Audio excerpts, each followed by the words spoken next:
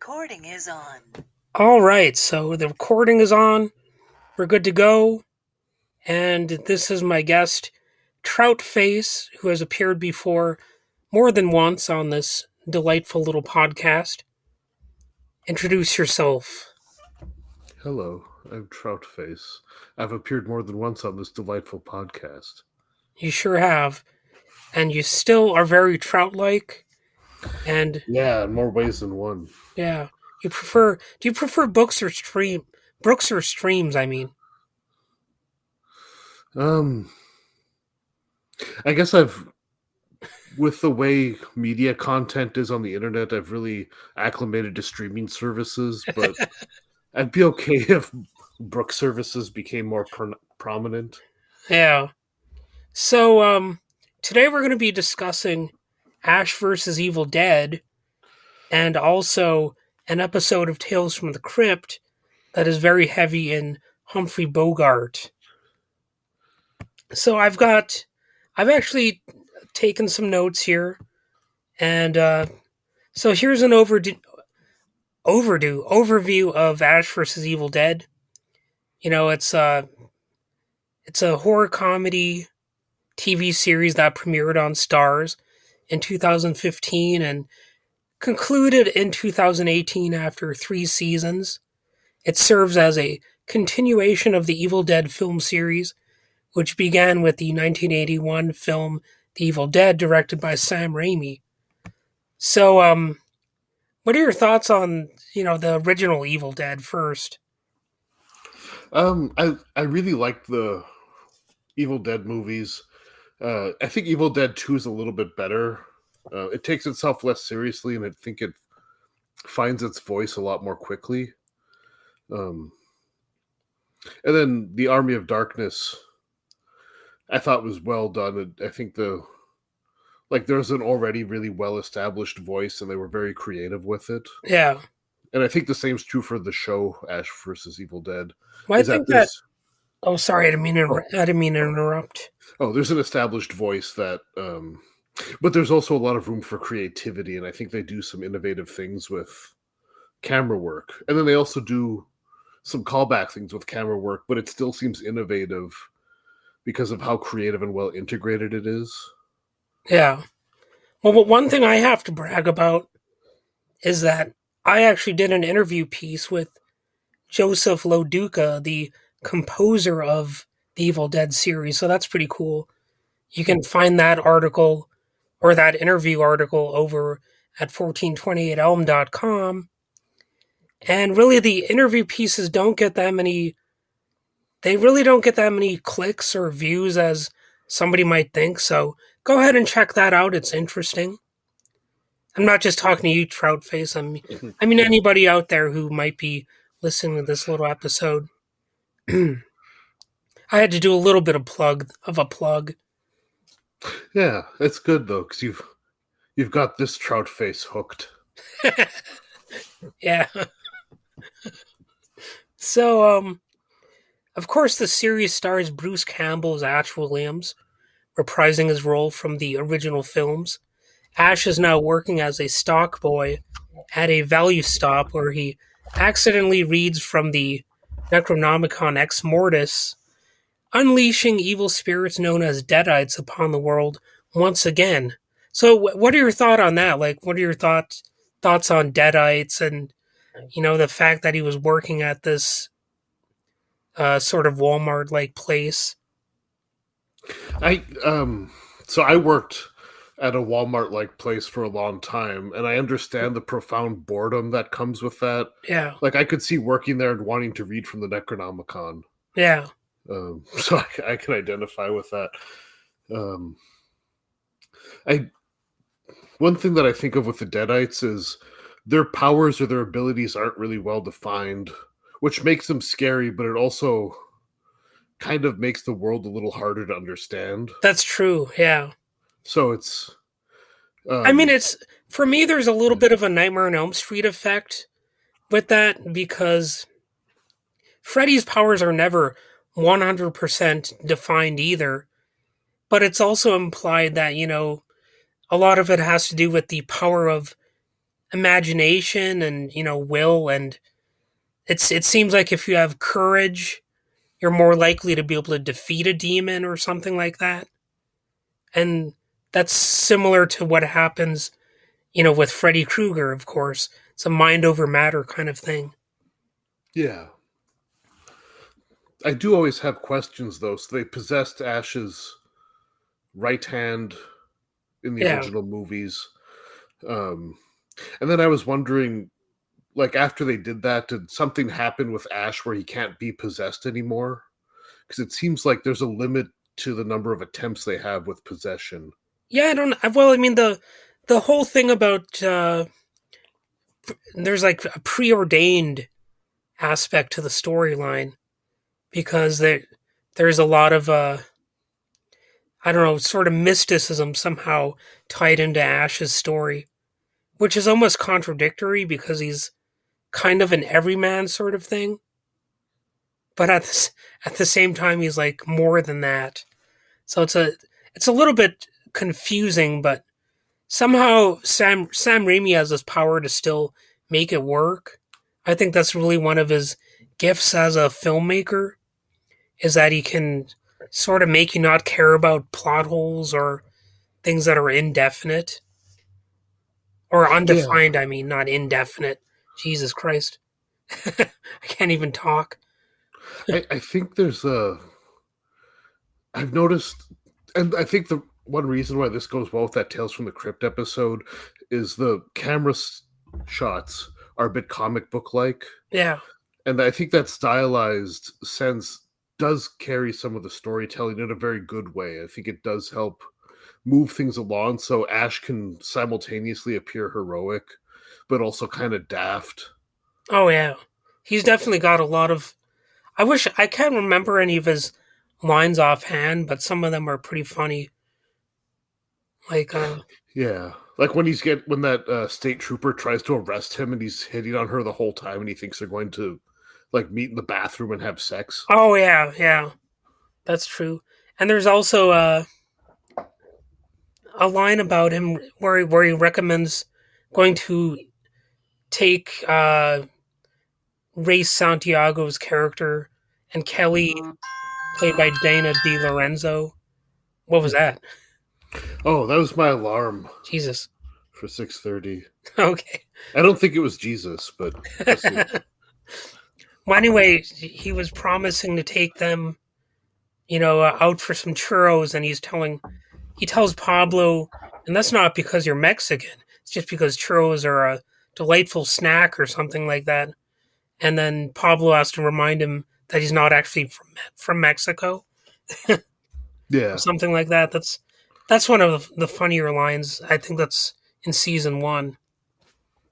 And I Yeah. do apologize a bit for my voice, but I've got a bit of a cold, so I might sound even more Kermit the Frog like than normal. You know what I'm saying? Or You Rick could lean into Moranis-y. that. You No, could not lean Rick in Moranis-y. Jeez, what's the name of the guy from like Jim Henson, Ghostbusters who played Egon? Sam I was gonna say Sam Raimi, but it's I can't think of his name. Oh my god. Hold on, I'm going to look that up. Egon from Ghostbusters. It says played by Harold Ramis. Ramisy. I couldn't even think of Harold Ramis' name. I think I have early onset Alzheimer's. But anyway, that was one of the funny lines. And of course, we've got Pablo and Kelly, played by Ray Santiago and Dana DiLorenzo. And then you have a new ally slash villain named Ruby, played by Lucy Lawless. And they all kind of set out to stop the Deadites and save the world. So, what are your thoughts on like the? Do you think they should save the world, or would if you were in their place, would you try to save it yourself, or just kind of kick back and see what happens? I so when I think of the episode where they're in the Michigan where they're like captured by the Michigan militia and Ash and the state trooper are locked in the I think it's a bomb shelter underground. Yeah. And just the general way they're treated, I think that would make it hard for me to want to save humanity. I think I might kind of give up. Yeah. Um, But I and guess I guess that's the difference between somebody like Ash and somebody like us. yeah, yeah, Of course, one of the reasons Ash might be feeling a sense of obligation is because he actually triggered the problem to begin with by reading from the book. yeah. I think I would have probably, if I were in that position, if I had such a book, I'd probably lock it in a safe and then Yeah. just never open it, Yeah. and possibly even bury the safe somewhere. But even that seems risky. I'd probably keep it in my residence in like a fire safe locked. So, as we already established, the series features the signature humor and over the top violence of the original films, with Ash often using his chainsaw hand and boomstick to dispatch the Deadites. And it was well received by both critics and fans of the original films for its faithful continuation of the series and its ability to balance horror and comedy. So, that's one of the things I want to mention here is that it would actually be pretty tricky to do that balance because there's some definite moments in the series and the movies that are just so slapstick goofy, but then there's still some genuine moments that are like creepy and a little bit scary and all that.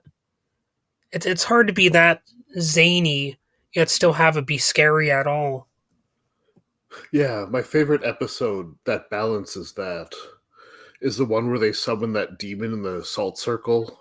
Yeah, Um, I think it's pretty early in season one, so maybe like episode 3 or something. But I think that balances so well because Ash has this bravado, and it's pretty obvious that he's making some ridiculous assumptions about the demon, like he thinks it's a nerd demon that he can bully. that is And pretty funny when he's like treating yeah, it like it's a nerd, like he's a high school bully and you can just bash the nerd or whatever. It really shows his naivete, yeah, and his bravado. yeah, it's kind of like this enthusiastic, never ceasing confidence. Yeah. And Uh, another scene that really I almost don't want to admit that I like the scene, but it's when he's in the morgue and he basically ends up with his head up the dead body's butt and stuff like that. Because it's such a gross out scene, and it's obvious that they were trying to go for the low bar humor on that.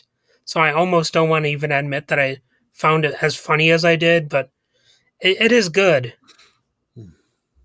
yeah, yeah, I do like the practical effects they have with the bodies that they're cutting open. Which is something that I think Tales from the Crypt also does really well. Yeah. So I think there's some overlap there with, and the sound effects are well done, like the squish sounds and the Oh of yeah. the Yeah. slop and gore. And I'm going to talk about a few of the other stars too. You had Jill Marie Jones as Amanda Fisher in season one, who played a Michigan State trooper who set out to find Ash following the death of her partner. And I wish that they. I mean, this is a spoiler alert, but I wish they hadn't killed her off.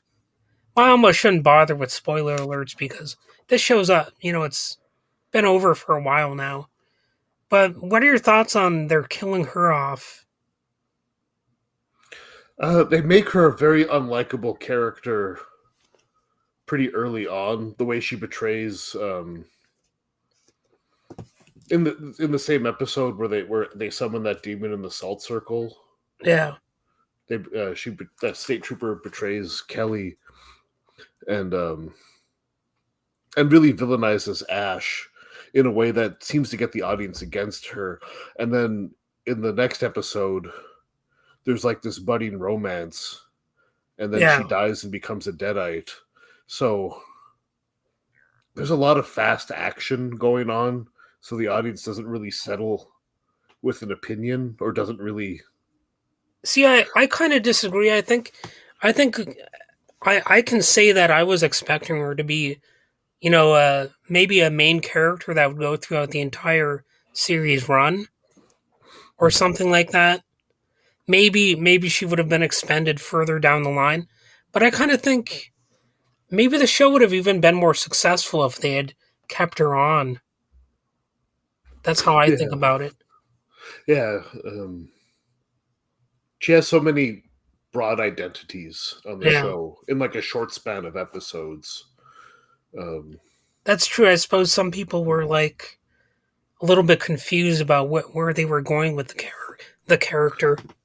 yeah, because they also save Kelly, so it's reasonable for the audience to wonder, can they save her, the state trooper? Yeah. Um, but it like the in terms of saving people from possession, it seems like that's maybe only the shaman character can do that, or it seems like it's something that's not easily done. Well, like I said earlier, I think it has to do with a person's strength of will Yeah, too, because definitely not everyone, in the film series who was possessed had survived, and I think it's been pretty well established that some people can come back, but definitely not everybody. So, what are your thoughts on Lee Majors as Brock Williams, Ash's father? that was um that was a fascinating choice, Yeah, and not to sound ageist, but I wouldn't have thought Ash's parents would really be on the show, yeah, yeah, but I think it's a good addition, and I think it really lets the show explore some of Ash's backstory and yeah, kind of get a sense of the and maybe like how the bravado and trauma served him before yeah. the 80s. Well, it's also, of course, the case that Brock is a bit like Ash, in his attitude and all that kind of stuff, and his behavior.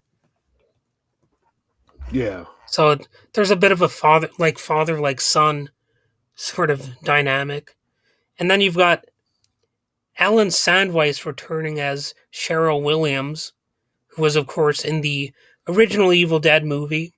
Do you have any thoughts on that one? uh, I think her performance was pretty good. Like, Yeah, um, I think it was a good callback. Um, seemed to fit well. It seemed to integrate well. Um, and I and was thinking about also with Ash's father. There's like this opportunity for the Ash to see his behavior, like his idiosyncratic behavior, in someone else. And it yeah. seems like there could be a really good self-reflection piece that comes from that. Um, Oh, speaking of seeing his own behavior, yeah, what did you think of the puppet sequence? I think it works pretty well in the show. Like I could understand why some people might not agree with that, but Yeah, um, I thought it was zany and fun. yeah, I think it fits the tone really well, and I don't think it disrupts the horror side of it. No, I think it embeds itself well. I think it really fits the overall tone of the show, and it's just zany to see a hand puppet or whatever those sock puppet. I don't know, but it's basically just like a monstrous version of Ash, Yeah, and it's kind of a callback to Evil Dead 2, where his hand is demonically possessed. yeah, So we also have the return of Henrietta Noby and all that kind of stuff, and the whole ashy slashy thing that was because he killed all of his friends in that cabin. Oops, I said the F word. I oh, said the F word. I'm sorry. but he killed That's all of right. his associates in the cabin. Yeah, So his what do you cohort. think about all of his past coming back to haunt him? I think there's so it's interesting because there's a lot of points in the show where so early on Ash is like clearly in this takes this leadership position or takes this kind of bossy attitude, but Yeah, he gradually integrates Pablo and Kelly more and more, where he's conferring with them or collaborating with them, and he gets kind of a phobic response when like random hikers come by or people like he just views everyone as a liability, and it seems like there's a profound loneliness that comes with that yeah, that he's kind of confronting and kind of not. Um, and a lot of that comes out sexually, which works well for the show's humor. Um, but I think it's an interesting psychological dynamic to view yourself as a liability and the savior. yeah, and it's also interesting. I think that he was somehow able to like avoid getting in trouble for being in that cabin where all of his buddies died or were killed or whatever, and they apparently never pinned it on him. That's a little bit strange to me. Yeah, So that could be considered a massive plot hole or something like that. yeah, it kind of gets addressed with like the state troopers following him, but like that is a big thing to all those people die Yeah, and one survives, and nothing really gets happened, nothing gets questioned.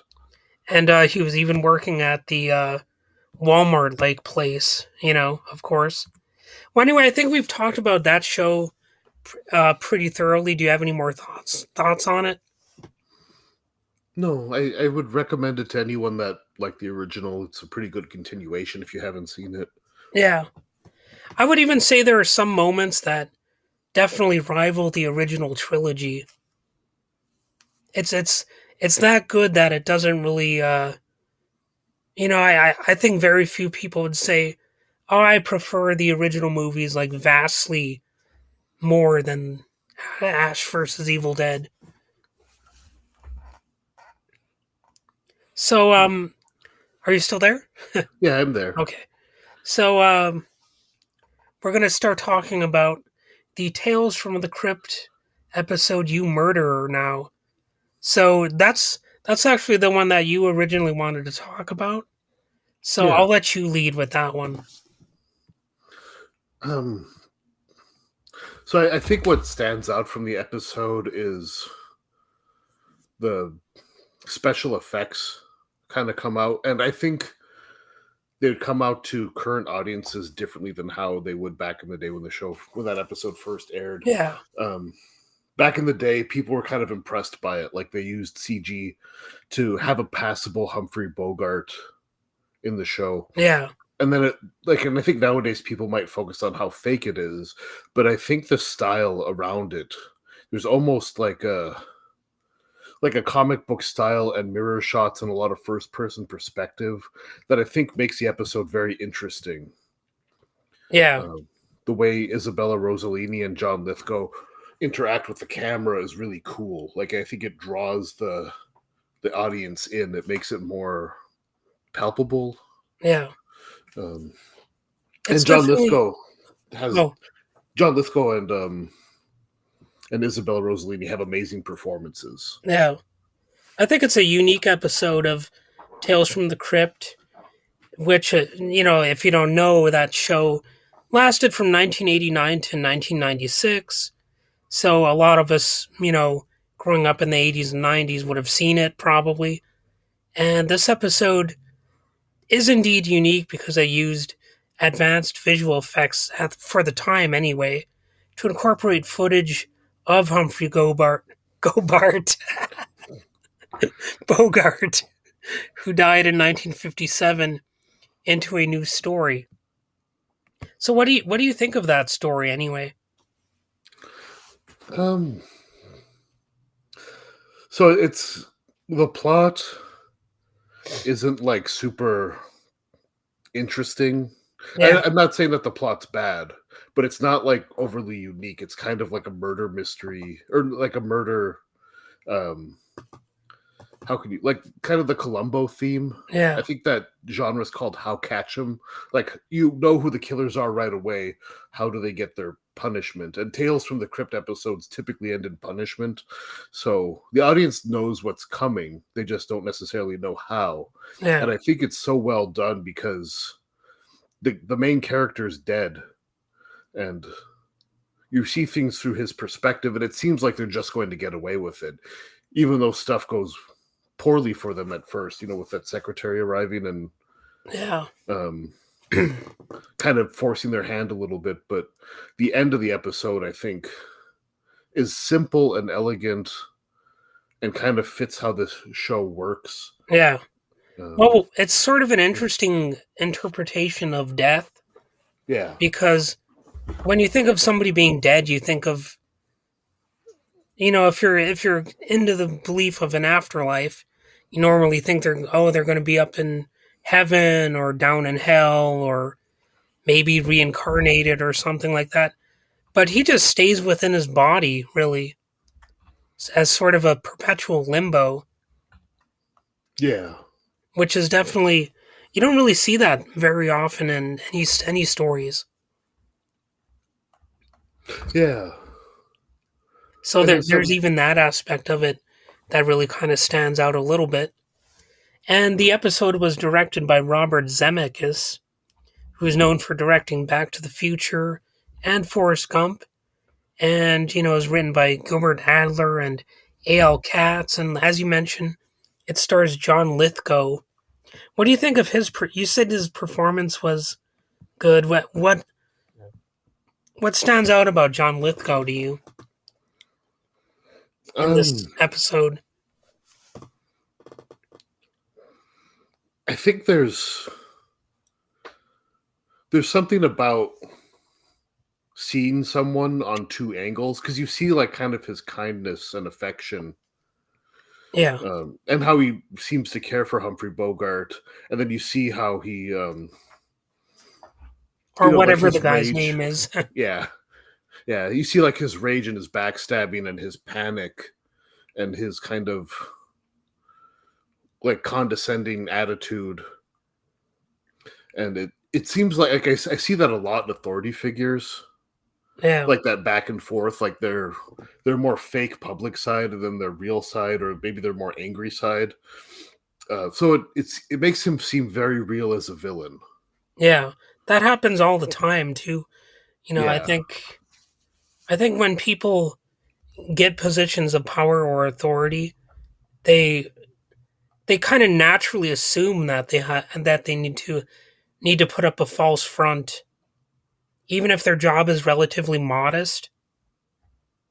They kind of have to assume a different personality at times, and it's kind of an interesting thing to watch because there's like a chameleon nature to it. yeah. And I actually think that people tend to view things as sometimes in terms of it is or it isn't. And I think John Lithgow really shows a lot of the gray. Like, I think he does have real affection for Humphrey Bogart's character. And I think he has real animosity and disgust. Like, I think they both exist. Yeah, And I think that's how people are in real life. Like, they can feel genuine affection and genuine like rage, and they'll have those conflicting motivations of wanting to see someone succeed and die. yeah. And So they I, want both to be true. I have kind of an interesting angle. It's not really a critique of the episode necessarily, but I, it's basically an examination of sort of what if the story had been written in a different way, based on the appearance of the Humphrey Bogart character. I'm a bit surprised the story didn't involve a main character who's, a 1950s era private investigator investigating a murder or something. And, I could imagine the detective discovers someone has the ability to transfer people's souls into other bodies or something like that. and maybe that's why the character looks and sounds like Humphrey Bogart or something like that. I'm I'm wondering why they didn't go with that sort of angle. Do you know what I mean? Yeah, yeah, I could see that. Um, Because to me, that would be more of a logical reason to have Humphrey, you know what I mean, Humphrey Bogart appear in it. Maybe, because, and it could also tie in the film noir aspect, because a lot of those stories had private investigators, you know? yeah, because Humphrey Bogart's character in that episode is not a character he would have normally played No. in the 40s and 50s. Like, it's a pretty odd position because he's like a businessman CEO type, Yeah. and that's not so easy to picture. So, I'm not saying it's a bad choice. I'm just saying it's a bit of a surprise. But I guess they were going for something different, Yeah, something a little bit on a less predictable character, I suppose. yeah, But I could imagine, Bogart is maybe the soul of Lithgow's character, and that's why his mirror image bears a striking resemblance to the late actor or something like that. yeah. Oh, and here's another interesting thing. The episode is not narrated by Bogart himself, but by Robert Saatchi. Even though they don't credit, I don't think they credit that guy as narrating it at all in the like in the opening credits. I don't. I could be wrong, but I don't remember seeing him listed as Bogart's voice. Maybe I'm wrong about that. I don't know, but it's an interesting fact. And you got the visual effects, the new scenes featuring the blending together the footage of Bogart, and there's a bit of a twist ending, like you said.